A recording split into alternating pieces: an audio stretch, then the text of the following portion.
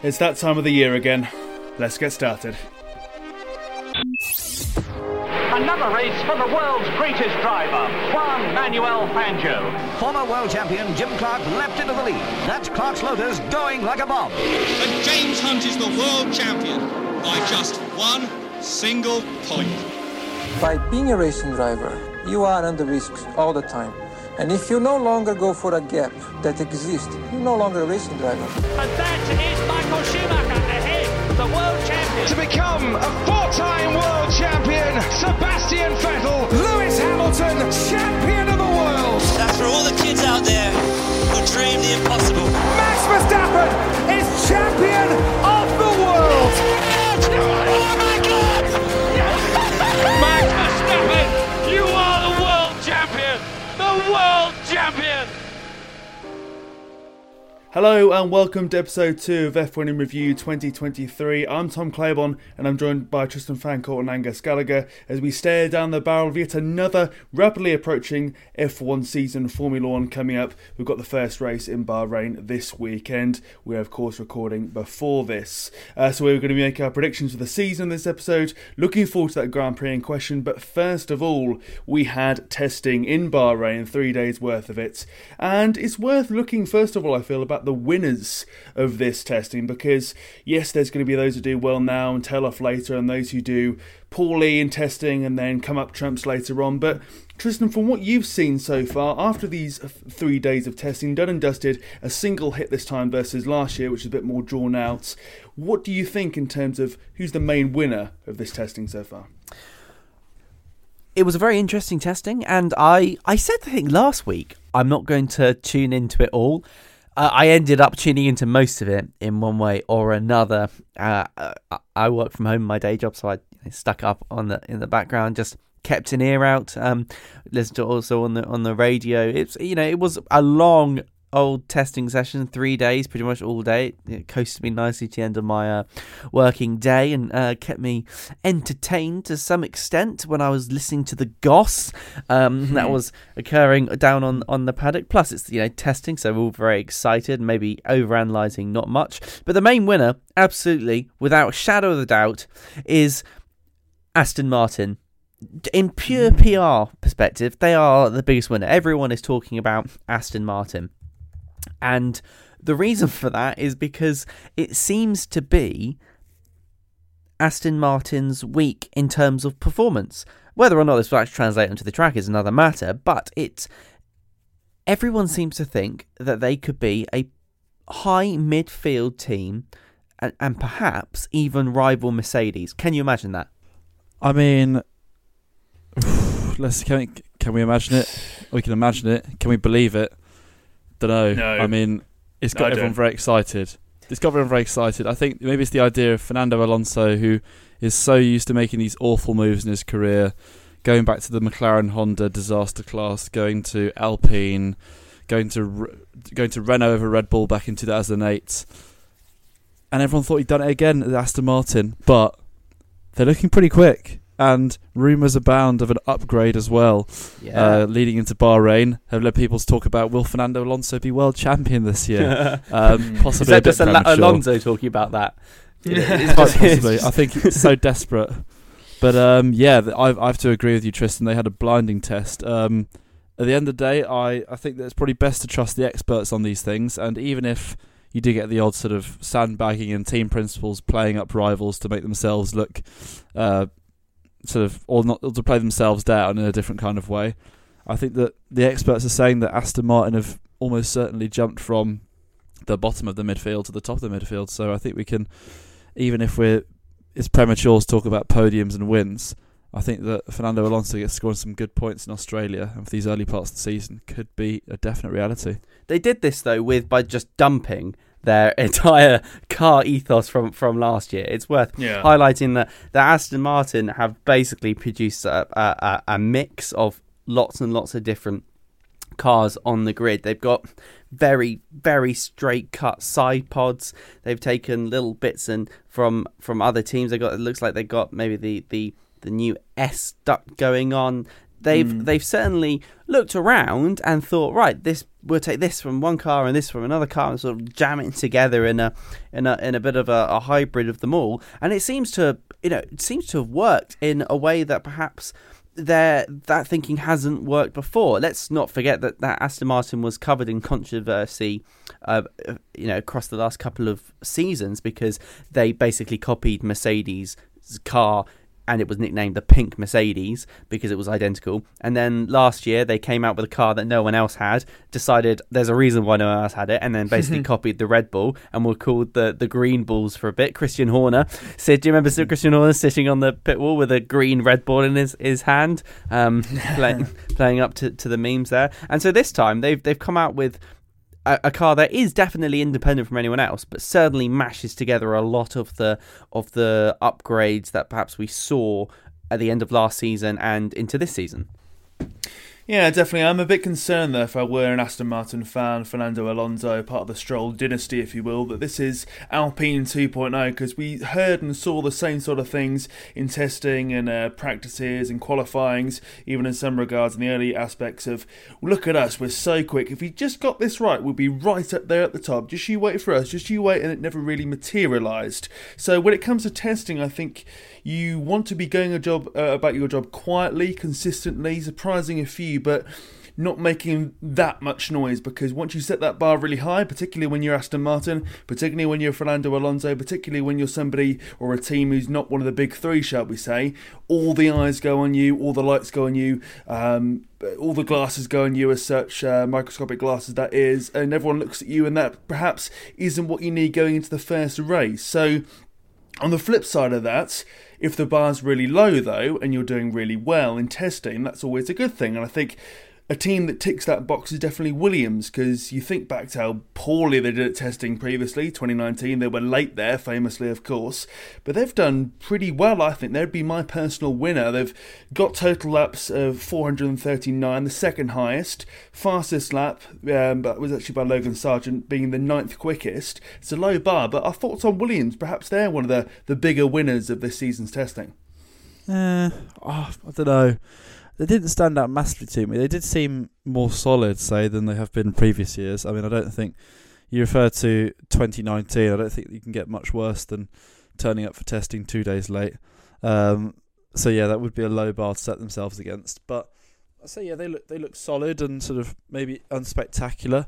I think they've got, for them, it's not a priority, but they've got a rookie, Logan Sargent, who they of course want to bed in, and they want to make sure that he's getting the most out of the car early doors in that sort of period where he's not going to be at the top of his game, because he's still getting used to things and sort of working things out. I don't think they necessarily caught my interest, but I'd say that they did a relatively solid job. One team that caught my interest, and it's an easy one to say, but we all want to say it anyway, is Red Bull. They look extremely fast. Is it a surprise? No, not really. Their race runs look, according to the experts again, about 0.3 seconds faster than other teams, which is quite a healthy margin, you might say. So they're once again looking like they might be the team to beat. Do you guys think that Ferrari and Mercedes will start the season close, or do you think that Red Bull already have that advantage? They might definitely be a winner. What do you guys think? I mean, Red Bull, absolutely. I mean, they are not... It was hard to say whether or not they were a winner, because it was just a continuation of dominance. I think this time they were in a league above winner. For me, they just, as you'd want every testing session to go, they kind of just had it. It was nice and easy. Max looked like he was in total control of the car, just cruising on round and getting the data that they needed from the team. Sergio Perez as well looked very relaxed. It's always nice when they're smiling.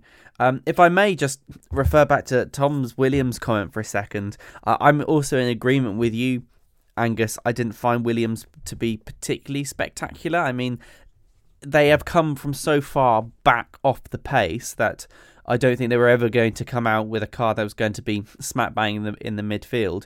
But they have made some inroads into their lap time. It looks like they are catching up with the back markers now, but that's I think indicative of where they are in their road back to the midfield is going to be a few more strides, perhaps. But that's not to say that they can't do it by the end of the season. But to me, it looked like that they were just making another incremental step forward. It would be very interesting actually to see where they are by the end of the season. But I can see them being, unfortunately, in 10th place still. But at least they turned up to testing on time this time, as opposed to when they were late, I think about 4 years ago now, which was very, very unfortunate. But Red Bull, absolutely, I think they're going to be far and away the fastest of anyone this year. Max got the fastest lap this year. Last year, I think it was Sergio Perez who had the fastest lap during testing. So again, Red Bull then, Red Bull now. Absolutely fantastic for them. Whether or not Mercedes and Ferrari are going to be on the same pace is a really interesting question. My gut feeling is it's going to be Ferrari outpacing Mercedes, but What do you think, Tom? Do you think no side pods is still got the potential of performance that Mercedes has been telling us they have? Yeah, they've been telling us a lot of things, haven't they? But when they've been taking that out on track, it's not perhaps been as good as their sort of words were before testing, that is. I think we're looking once again at a fight between Red Bull and Ferrari. I thought Ferrari were very consistent in terms of their pace and their reliability as well. It was somewhat sort of stable. It was quite comfortable for them. There were no severe issues. It was quite boring, really, for Ferrari, which is alien, really, comparing that to how their racecraft was in the latter stages, at least the middle stages and the start of last season. But then flip that on the head with Mercedes, and it doesn't look great, does it, really? I mean, total laps, 398, that's 7 out of 10. They're always known for their reliability, not having issues, but seemingly not in this testing, at the very least. Fastest lap, they did go to Hamilton. That was second out of everybody. But it seems that this whole no side-pod construction configuration 2.0 isn't really pulling out all the stops, particularly when you see experts, commentators saying that they could fall back to P4, they could be P3. They're fighting now with the upper echelons of the midfield, which could be Aston Martin, for example, or maybe even Alpine, which has been a bit of an enigma in terms of that constructor, but less about them. But it seems really they're doing what they did last season, struggling with performance and fudging it, really. They're getting there to the top or near the top of the timesheets with Lewis Hamilton, as we saw there, but they're not too sure how they're doing that. They're still making a few mistakes. They're still, unsure about how good their car really is. And in my view, they haven't really improved or learnt that much from last season. Granted, this is only testing. We'll see far more when it comes to the racecraft, but I'm not getting a confident feel for Mercedes, which we were told they were going to be up there again. They'd fixed all the issues, porpoising side pods is the way to go. And looking at it from a PR optics perspective at the very least, looking at the numbers as well, it looks like it could be another middling season for Mercedes, which we weren't really promised that, and I doubt the drivers have promised such either, really. Yeah, and can I just throw a curveball in for winners as well? I was thinking Felipe Drugovich may be counted as one of the biggest winners from testing, because if you haven't been following the story at Aston Martin, the second driver was not supposed to be Felipe Drugovich, but none other than the owner's son, Lance Stroll, the owner of Aston Martin, being Lawrence Stroll. And Lance unfortunately had it looks like really nasty bike accident. The rumour is he's broken both his wrists, which would be incredibly unlucky, but it has allowed Felipe Drugovich to drive the Aston Martin, and 12th fastest on day 3. I think that's a pretty solid drive from someone who has not driven that car and participated in Formula 1. I would say that if you wanted to make a bit of an impression, that's kind of how you do it, right? Yeah, same with Logan Sargent as well, actually, beating Alex Albon, not to bang the Williams drum again, but the rookies are doing very well in testing, and granted it is only testing and you want to see more on the track, so to speak, come this weekend, but a good start, better than I thought from both of them, really. I think Drugovich could go on to race in this race and, have a few heads turning, really. What about you, Angus? Yeah, it's I have to admit, it was news to me that he'd broken both his wrists, Lance Stroll, if that is proven to be true. But you're right. That is incredibly unfortunate, and I feel bad saying that Felipe Drugovich is a winner, but it is what's the phrase? That Schadenfreude when you benefit from others' misfortune. I think that's, or is that laugh at others' misfortune? Anyway, the point being that Filipe Drugovich, you're right. I feel bad in saying it, but he has benefited from someone else's misfortune in getting another test run in the Aston Martin car. And I think at the end of the day, Drugovich is no slouch. He did win the F2 championship last season, admittedly in like his third or fourth season, but he still won the thing. So I think that should Lance Stroll be ruled out for a race or two, or for however long, could be an able deputy, Mr. Drugovich, and it'd be interesting to see how he gets on, if he gets on, if you know what I mean. But yeah, he could arguably very soon be seen as a winner in a funny sort of way.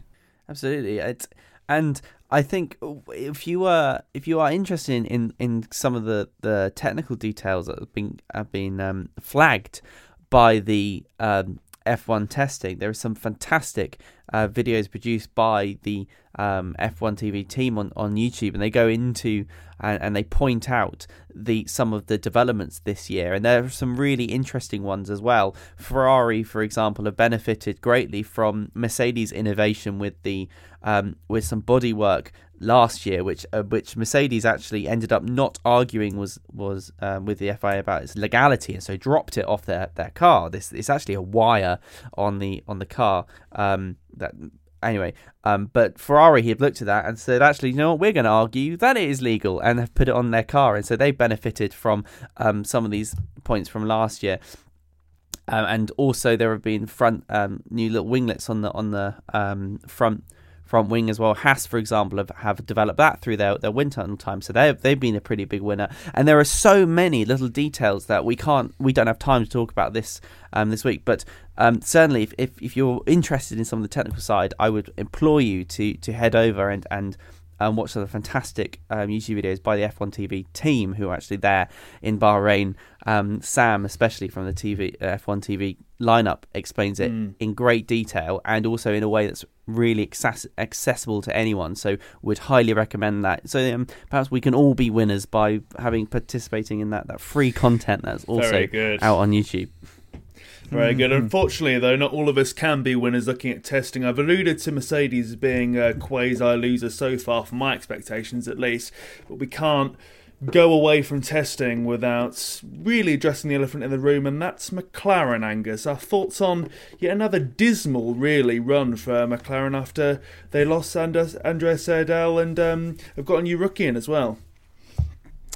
Yeah, I wonder if those around Lando Norris will be skimming, scanning, examining the contract that has him there till 2025, and wondering if there's a way out, because I'm sure this will be something which may rage on for the rest of the season. But yes, they look very underwhelming. It doesn't bode well, doesn't give you great confidence in your organisation when they came out a few days before testing and said, yeah, we've missed a few development targets.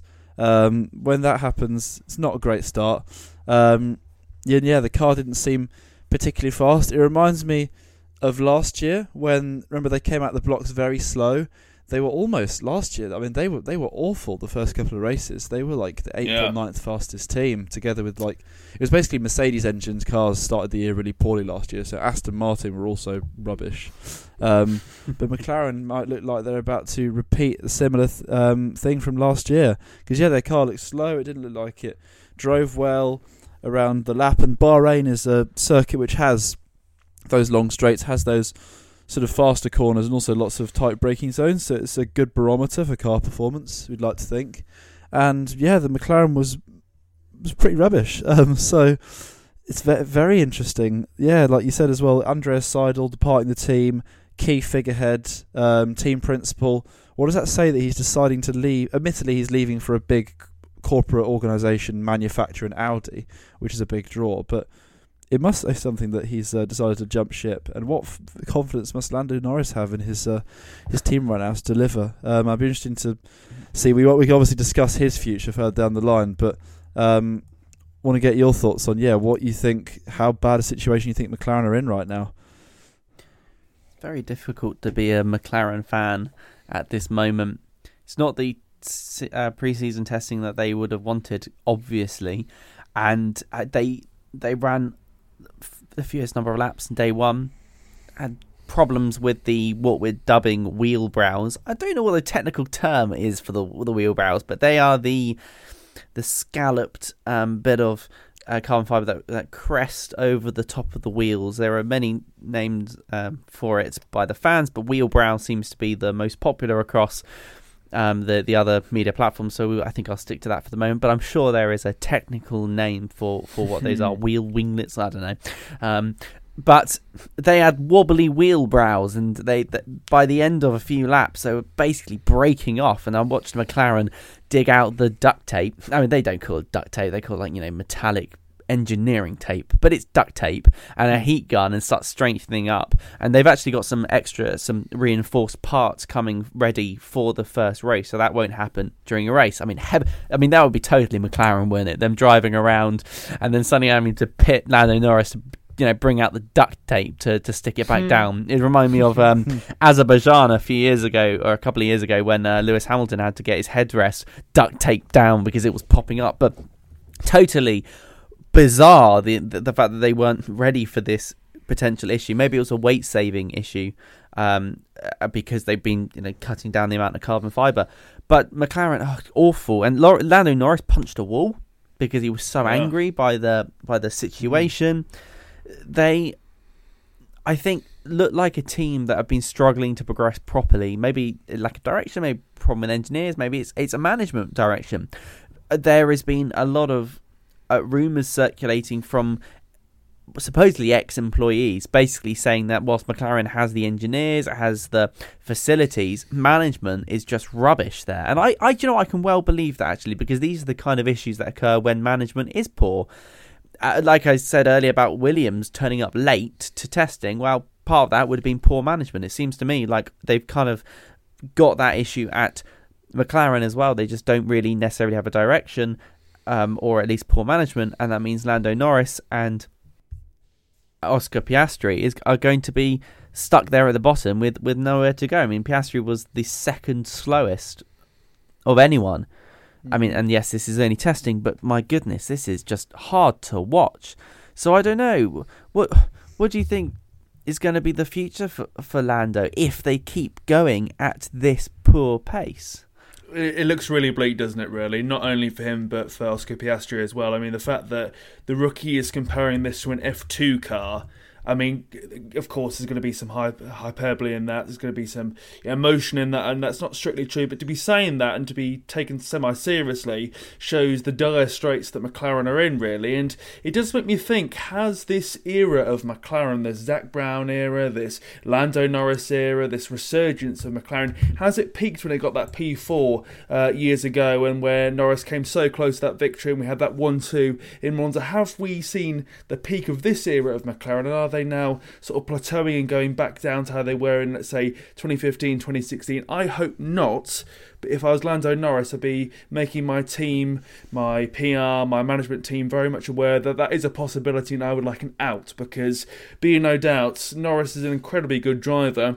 He doesn't want to be languishing around in 14th, 15th, 16th, more than he had to from the last season and the start of Bahrain, Saudi Arabia, and the circuits we saw there. And I would have thought as well, from a managerial standpoint, from a team standpoint as well, they'd have seen that dire start to last season as a warning sign, a slap in the face almost, to go, this could happen again if we don't go and improve things, and we don't go and make additional changes where it's needed. We don't keep ahead of the competition. It seems to fall into that trap once again, and it's very easy last season to go and say, oh well, McLaren are doing so poorly because of Daniel Ricciardo. Daniel Ricciardo is the problem. Oh dear, if we just get rid of him, we'd be so much better and we higher up the points. But maybe now he's gone and we've got a rookie coming in and things are stagnating at the top. Maybe we'll see the other players, not naming anyone, but other players may be the reason why things have stagnated at McLaren. Hope they don't stagnate, but it's a very real possibility looking at them in terms of their reliability and also their pace as well. Yeah, absolutely. And Angus, do you think part of the issue with McLaren maybe is they bear in mind, looking at that peak, that was in the end of the last era's regulations. So do you think perhaps it could be because they peaked at the wrong time? They threw all their eggs into last year's regulations, and this time it's caught them out now that we've moved last year to the new style of cars. It's an interesting point. It's one where I think that there's never a year where you can throw all the money at a certain type of regulations. I guess the one time would be when the regulations changed completely, and that's what they did last year, and they didn't make the most of it. I want to refer back to your point as well that you made earlier about the ex-employees referencing a lack of vision or a lack of cohesion with like the strategy of the team. And I find that really interesting because I always thought when you had that sort of that 2019, 2021 period where McLaren were getting better, they won that race at Monza 2021, and you had like Norris, you had the constant charm offensive in the media from Zach Brown, Andreas Seidel with a good head on his shoulders.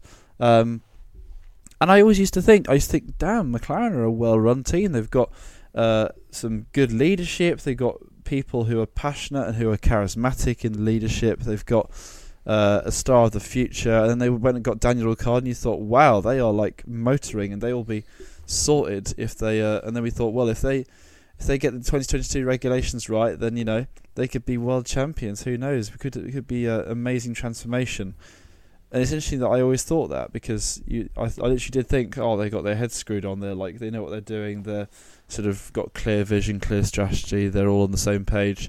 And now, 2 years later, that's completely the opposite. And yeah, it does seem now like it's really easy to see things in hindsight, but it does seem now that they're lacking strategy and lacking vision. And yeah, it's not something I necessarily saw it coming, but it's interesting to see their downfall. But one thing we do have to remember is it is just testing. So we are making all these pontifications, all these ponderances on 3 days of running, but until they turn a wheel in practice, the main one is until they turn a wheel in qualifying on that Saturday afternoon. That's when they turn the engines up, go through it in qualifying. That's when we'll see the current true pecking order. So really looking forward to seeing that. So whilst McLaren for you were our biggest losers, for me, and Tom, maybe you'd like to feed into this a little bit. For me, it was Williams were one of the biggest losers, and really, this is my analysis of the situation for them. They were 2.3 seconds faster than last year, which is, really good. It sounds really fantastic. But Red Bull 1.4 seconds faster than last year, and Williams were miles behind Red Bull. And so it feels like there's a bit of a fight at the bottom a little bit. And this is, I think we were expecting Williams to come out with a little bit more, given that they have such an advantage in terms of the amount of wind tunnel time that they get. We're talking about nearly 50% more than Red Bull. And they just can't make it work at the moment. The car seemed to be all right. They were all suffering with a bit of understeer. So that's when you turn the car and the car just keeps wanting to go in a straight line. And clearly there was, trying things with setups, trying to get more downforce, maybe a little bit less downforce, changing the rear differential, more lock, less lock, that sort of stuff, try and counter it. But it seemed like to me that whilst it was all right, it wasn't going anywhere. And to me, with the amount of investment that Dorilton Capital, who bought the Williams name, are pumping into it, with the fact that we've now got James, who worked for Mercedes as their chief strategist, as their team principal. I was just hoping for a little bit more. Well, I know James won't really help very much because this was all going on in the background before he joined there, but I was just expecting everything to come out a bit faster, just to catch up. That's all I wanted, a little bit more of a catch up. But it seems to me that it didn't look like a car that had particularly innovated with the opportunities in the wind tunnel and the amount of money they've been getting from investment and pushed forward. The most innovative, I think, thing on the Williams car is the integration of the Duracell battery on the air intake, which looks really funny, but I quite dig it.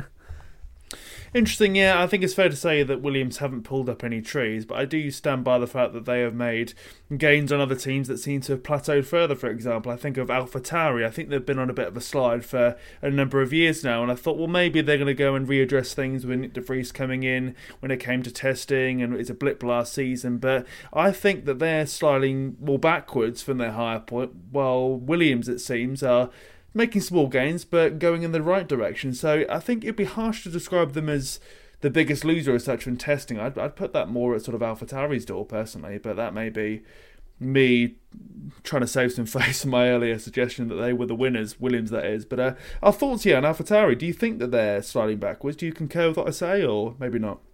Hard to tell, I think. One thing that isn't hard to tell is that I was having a look at their car design earlier, and I think it's a bit rubbish. It's a bit awful. I know we did liveries last week, but that's just something that came to mind. I had to say it. But anyway, the more relevant point. I don't know. It's a bit of a conundrum, AlphaTauri, because we're still waiting to see how the effect of them hiring Nick De Vries, how that impacts them. Because I've read stories about how Nick De Vries is a very hard worker. He's he's got a very high attention to detail in terms of his workload and work ethic. And he basically went in and told AlphaTauri, your car's rubbish, your design's rubbish, we should do this instead. And they have been willing to listen to him and be receptive, because at the end of the day, they spent the whole of last year trying things, wondering what was going on, and they end up in 9th in the Constructors' Championship. And for a team where there have also been rumours going around that Red Bull are seeing them as more of a liability and maybe open to selling the team or relocate them to the UK instead of having them out in Italy. It's a year where AlphaTauri, you think, have to step up their game, and Nick De Vries, it looks like, could be playing a big part in this. It speaks volumes that a rookie seems to be already having that much of a say, that much of a sway in sort of decision making in the car. And they posted some promising times from both Tsunoda and De Vries across the entirety of the test. Whether that remains to be, whether that materialises in actual strong performance, it's difficult to tell. But yeah, I'm going to be really annoying here. I'm going to sit on the fence and say I don't know where they'll actually where they'll end up. But I think perhaps the main thing is that there are other teams which strike out more in terms of having had a beneficial or profitable test. So I'm thinking ones like Haas looked pretty decent. Aston Martin we've spoken about. Alpine, not set the world on fire, but are quietly confident about their chances. Even someone like Alfa Romeo looking pretty decent. So AlphaTauri may have got better, yes, but possibly other teams have got more better, if that makes sense. But yeah, poor English that. That's why they tune into this. Yeah, more better. Yeah, I'd be interested to get your guys' thoughts, because for me, I'm not sure. But then, I'm like I said, sitting on the fence a bit. But what do you guys think? I think AlphaTauri went for an absolute glory run on the last day. And what do I mean by that? I mean they literally drained the tank out of fuel, chucked on a fast tyres, and basically went for it. See how fast they get round. Actually, they used the C4 tyre. I think new tyres actually at testing. I know we haven't spoken about tyres, but just to let you know about tyres, this year we've got a new tyre compound. So last year we had tyre hardness, which started at C1, so compound 1, and then moved up C2, C3, C4, and C5. And this time they said, do you know what? There's too much a difference between the hardest compound C1 and the second hardest compound C2. So what they did instead is they shifted the compound 1 backwards to C0 and put in a tyre in between there. So we now have C0, C1, C2, C3, C4 and C5. Brilliant. Easy. No, that's really easy, isn't it? Yeah. Why didn't they start at 1 and just go to 6? I will never know, because they could have just shifted everything else up by 1, but absolutely no idea what they were doing there. So yeah, he was setting a fast time on the C4 tyres, so that's the second softest that Pirelli have in the range, and hardly any fuel, and he absolutely went for it, and it got a pretty fast lap, but that was a glory run. That was their moment. Other than that, the car looked slow. It looked well over a second slower than Red Bull, and just over a second slower as well from Ferrari, Aston Martin. I think AlphaTauri are going to be at the back of the pack. They clearly, this is going to be very speculative, but I suggest that they just went for a quick run, went, yeah, look, we're faster, look how fast we are. And when we actually come to see how fast they actually are during qualifying next Saturday, and even maybe in free practice as well, they're going to be way off the pace. Given Williams' progress, I'm wondering whether or not Williams will actually be fighting AlphaTauri. There could be a race to see who can scramble for 17th, 18th position between Williams and AlphaTauri. Absolutely, and I think that's what I was alluding to when I said they had a good testing versus AlphaTauri. And without getting too existential about it, I'm not too sure what the purpose of AlphaTauri is anymore, because they've got a blend now of a driver who's not been in Formula One previously until his latter stages, sort of his late 20s. You've got a young driver who's never going to get into the Red Bull team. Nyck de Vries isn't going to get a chance with the Red Bull Works team either. I'm not really too sure why they're there, aside from making up the numbers, really. And looking at the testing, looking at last season, looking at where they were last season and their optics for this one, they're going to be fighting for the wooden spoon again, aren't they, surely? So you think, well, what is the point of them actually being a works team for Red Bull if they're giving them next to no sort of benefit or improvement aside from a cost strain, really? But I'd love to be proved wrong. To make Red Bull look better. And they're to sell clothes too. Well, Haas and Alfa Romeo do that for Ferrari without being bolted on as a quote-unquote sister team. So you can have your cake and eat it. But I feel that AlphaTauri, formerly Toro Rosso, have really slid down the pecking order. I think that will translate to the first weekend and many more weekends to come. And I think Williams will be the victor of that with a P9 finish in the constructors and higher up in the drivers as well. That getting onto our predictions too early, but there we go. Do you think, Angus, that they'll rue the day that they let Pierre Gasly leave the Red Bull family, and especially AlphaTauri? Maybe not. I mean, it depends if Alpine produce a belter of a car. I think that Gasly had to leave for his own self-worth to prove that he can sort of flee the nest and do it outside the Red Bull house, shall we say. I think that bring in Nyck de Vries as a good replacement. He won't be up to speed immediately. He might be, but he won't be up to speed as Gasly was. But I think Nyck de Vries will be a very shrewd replacement. I think that, it's Tom basically saying, what's the point of AlphaTauri?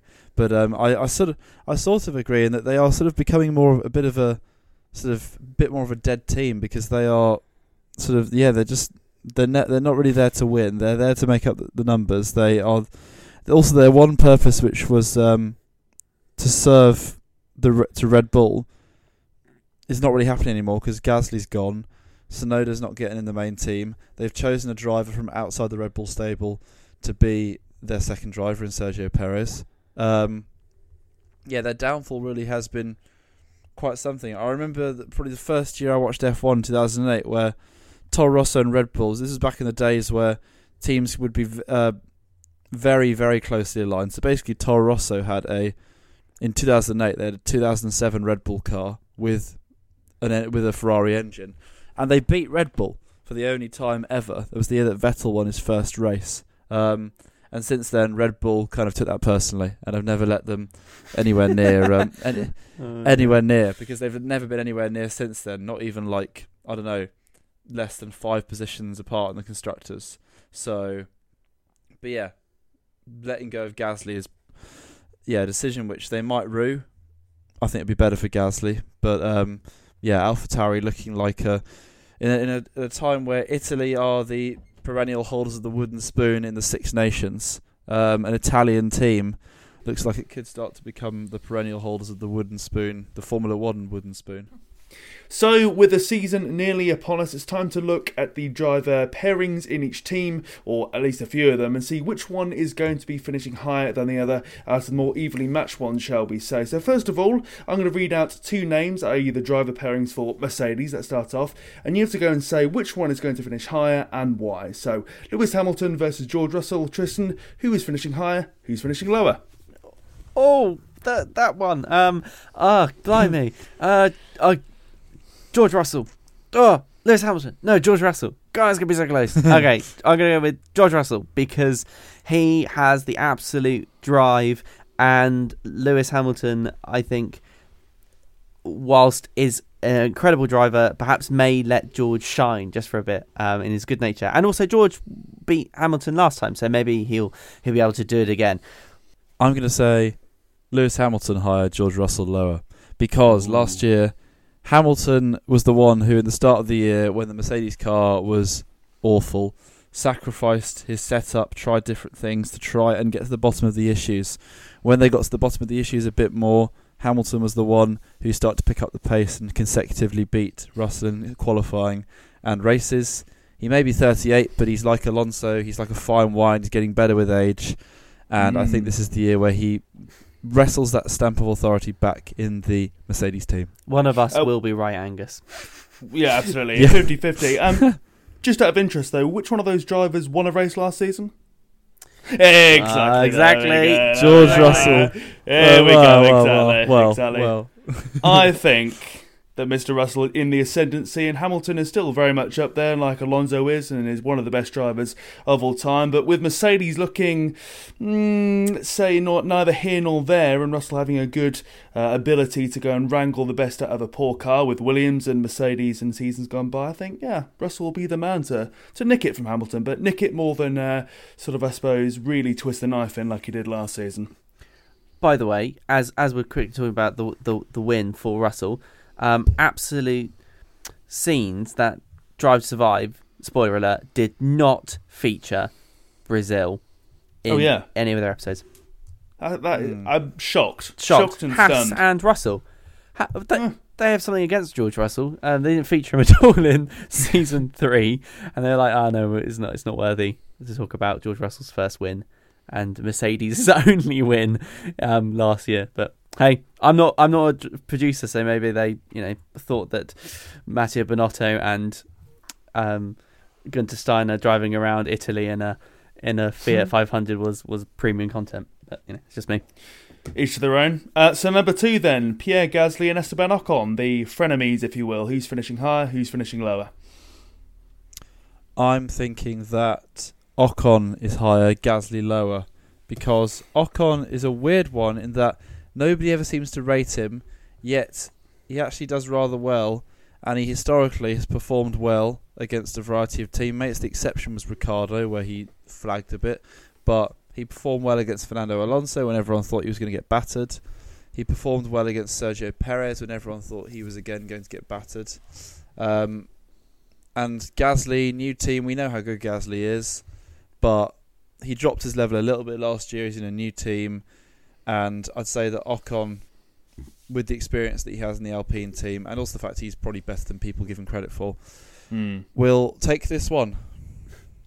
Totally agree with you, Angus. I think Ocon, absolutely solid driver. I think having some experience in Alpine is going to be the key to unlocking his success.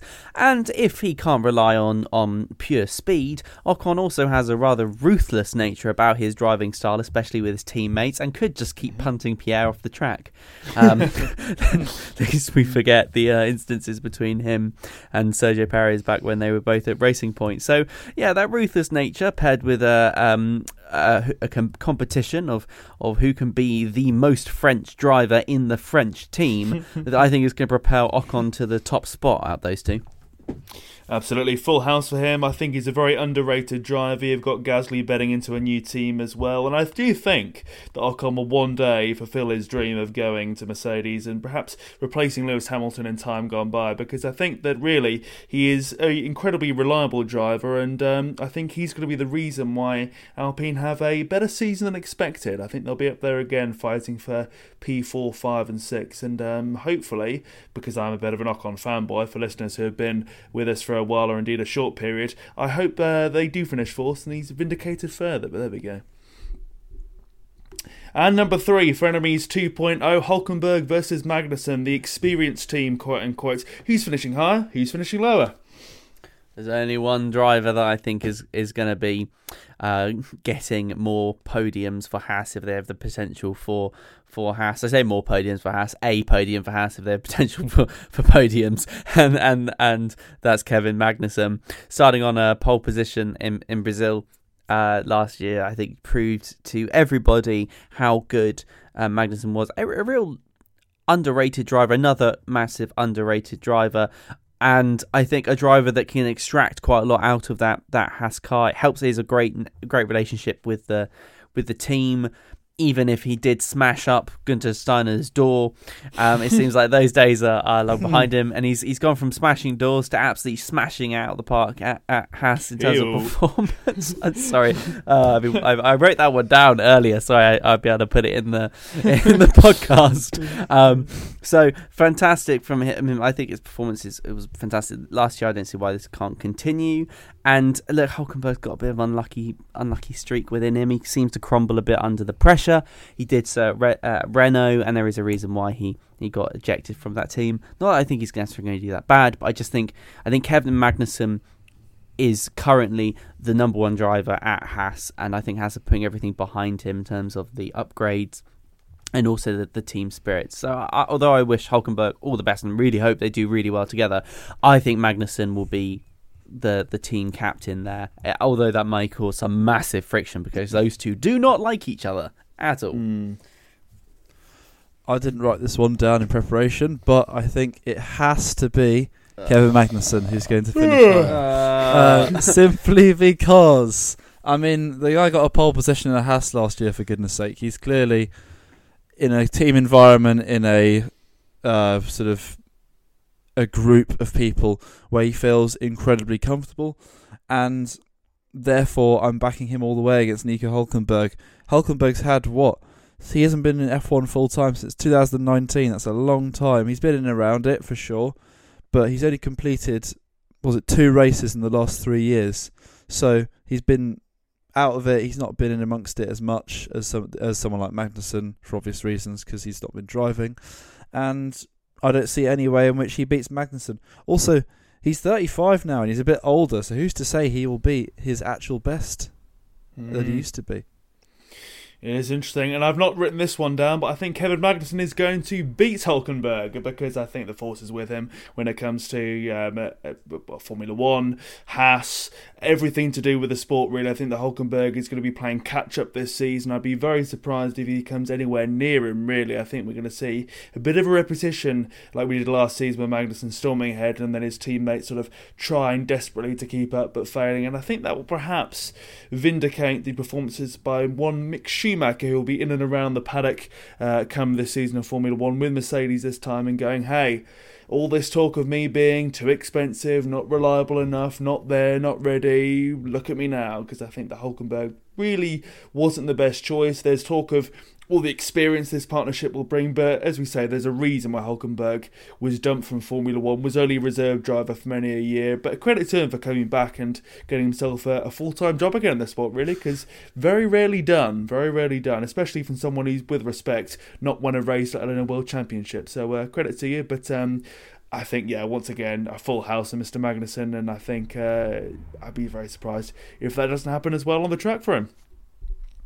And last but not least, round 4, we've got our old friends of Yuki Tsunoda and Nick De Vries, who we recently spoke about. Who's finishing higher and who's finishing lower?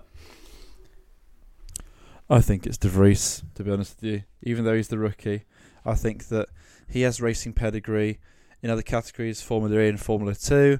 What he produced on his debut last year in a Williams, yes, caveat is the grid was jumbled up and he kind of started near the points anyway, but he came in, he dispatched off Nicholas Latifi, even though he had driven the car for the first time a mere 28 hours earlier. And for me, we forget he's 28 years old, so he's not exactly a rookie. He's probably one of the most experienced rookies we've had in Formula 1 for a long, long time. So yeah, I think for me, De Vries has this in the bag, to be honest, because Tsunoda has not proven really that he is up to the mark in F1 as much in the last couple of years. So for me, it's clear and obvious. De Vries will finish higher. I don't think it is as clear and obvious to me. And what's weird about what you were saying then was if you really throw your minds back to when Yuki debuted, do you remember having the exact same discussion about how Yuki was going to be this up-and-coming incredible driver with immense speed? Yeah. And it kind of just didn't occur. Instead, it turned into a bit of a meme, either Nicholas Latifi in Williams last year and the year before, or Yuki Tsunoda bringing out the safety cars. Nothing like a boring race and having one of those two do something interesting to mix up for us a little bit. I do think, actually, Yuki's going to be a bit faster. Whilst he certainly has some issues on track, perhaps he pushes it far too quickly. I think he actually does have some excellent speed within his ability, and I believe in him to produce that.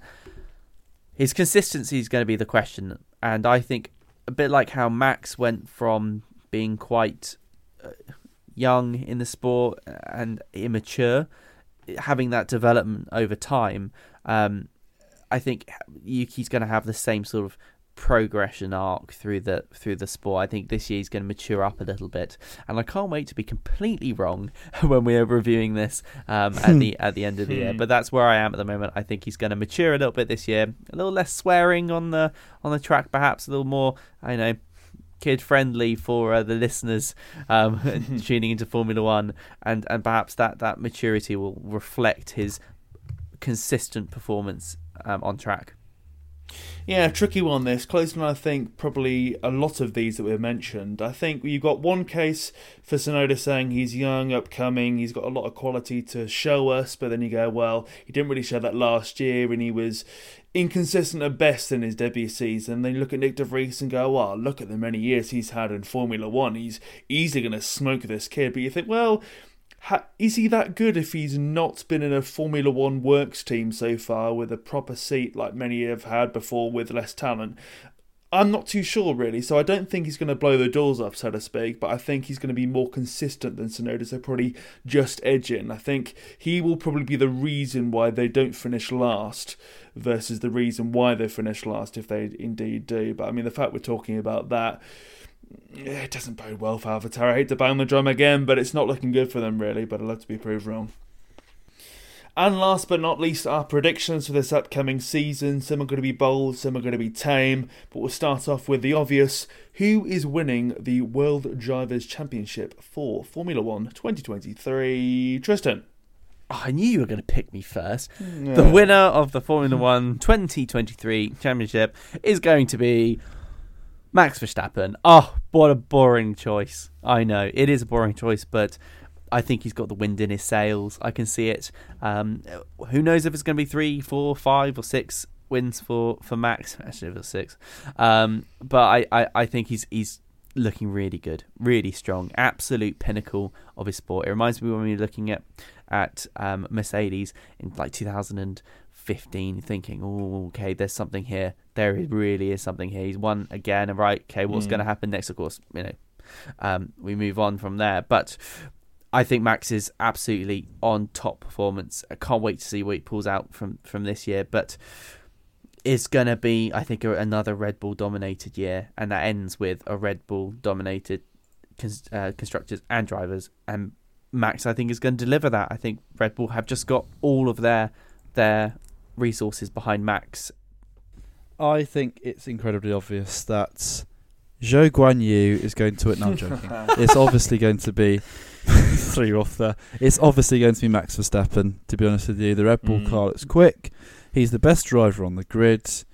I'm convinced in saying that even if the Red Bull's the second best car on the grid, there's an argument to say that Verstappen would still win the championship, such as his superiority in terms of driving ability and also what his confidence level is at. And it's the paradox of you have to win a world championship to sort of make yourself more hard to beat, but the more that you let a rival win the world championship, the harder they become to beat. Like how Lewis Hamilton became more and more difficult to topple the more championships he won. Same with Michael Schumacher. Verstappen will be the same. Him with 2 championships under his belt will arguably be doubly tough to beat compared to Verstappen with 1 under his belt. So for me, Max is going to be champion for the 3rd time. He's going to go level with the ones such as Ayrton Senna and Jackie Stewart in terms of world championships. Come on, Tom. What about you? What's your prediction for 2023 Drivers' Champion? Well, I think it's quite clearly going to be Yuki Tsunoda. No. Verstappen as well. I can't see anyone beating him. I think all the stars are aligning in terms of quality, in terms of car, in terms of, I suppose, rivals tripping over themselves as well. I think it's going to be another Verstappen-dominated year. So, I think that was done and dusted. But what about constructors? Do we feel it could be a bit tighter there? Could another team topple Red Bull? Or is it going to be a double win, if you will, a double for Red Bull yet again? No, I'm going to keep that short. Red Bull, just going to be Red Bull, isn't it? Okay. Angus? Agreed. If the world champion driver is going to be from Red Bull, it's likely the second driver will have enough in the tank to keep up their Constructors' Championship streak and, well, keep it up, extend it to 2. Well, you fools, because it's going to be Ferrari. Ooh. It's going to be Ferrari. Here we go. Ferrari have got their worst enemies within their own team. I think at one point, though, with Big Fred coming in, there's going to be a mental cleaning out of the house, a strategic cleaning out of the house. And I do think they've got, when it comes to driver pairings, arguably the most consistent top-level driver pairings at the two still. I do think that both are capable of being world champions, not this season, but moving forwards. And I think that they've looked very consistent in testing, gone about their business very quietly, very professionally. And I think you knock on the door so many times, eventually someone's going to come in and open up for you. So I think they're going to do it, but it's going to be very close. Yeah, and whilst I agree, Perez proved himself to be a almost an equal match for Leclerc, and at one point overtook Leclerc in terms of the driver standings last year. So I personally think that Perez is a pairing with Max, and as a package, it's going to be better than Ferrari can produce. But I can't wait to find out. I hope I'm wrong for the sake of the interestingness of this upcoming season. Absolutely, and I hope you're wrong as well for the sake of my pride. But last but not least then, our bold prediction to give to our listeners before we wrap up. Let's start with Angus first. You may remember last year that I predicted a certain Aston Martin German world champion to win a race, and that went badly wrong because he never got anywhere near it. However, that's not put me off, and my prediction is arguably less bold. Yeah, I know. Arguably less bold, knowing what we know about Aston Martin, but it still is bold, to be fair. So I'm going to say that Fernando Alonso will stand on the top step of the podium at a race this year. I knew you were going to say that will happen. I think Alonso will win a race in 20. He's got 23 different chances to. And who knows, he could take advantage of some of the early season chaos and stand on the top step of the podium. But I think he will at some point in 2023 win a race for Aston Martin. Tom, what about you? What do you think? A bold prediction from you? I think that Alfa Romeo are going to finish 4th. That is bold. Wow. I mean, they have been labelled as the midfield underdogs and dark horses. Yeah. Dark horse, a very capable pairing. All right, Angus. I think they've got a lot of quality in their experience, youth and money as well. New team principal. I think they're going to surprise a few, namely 6 other teams below them. You certainly surprised Angus. No. Nearly broke him. My bold prediction is Williams is going to come 7th. Ooh. And you rubbish them. I did, but it's bold predictions. And that's because, I mean, they have actually made up a couple of seconds in terms of their absolute performance. In testing, I think maybe they could be the ultimate sandbaggers. We always say that Mercedes are the ultimate, but I think maybe Williams have got something really up their sleeves. And let's not forget, their new team principal was the head of strategy at Mercedes. That's not something to discount.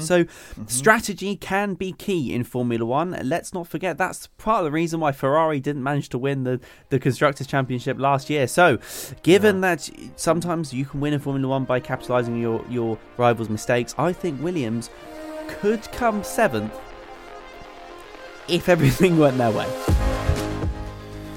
And on the bold list of bold predictions, that's all we've got time for in terms of episode 2 of F1 in Review. Thank you very much for listening all the way to the end of this one, be that on your preferred podcast provider of choice or elsewhere. Be sure as well to follow us on TikTok and Twitter, the handle being F1 in Review. We post shorts of the episode that's gone by, as well as the full thing. If you want to go and listen that way, you're more than welcome to. And we'll be back next week to discuss everything we've learnt from the first race. Qualifying starts at 3 p.m. on Saturday, the race also 3 p.m, but of course on Sunday. So we return next week and discuss the cut and razor, if you will, the race 1 of this season and everything that happened there and things that didn't and everything in between. Until next time, thank you very much for listening and we'll see you next week. Bye bye.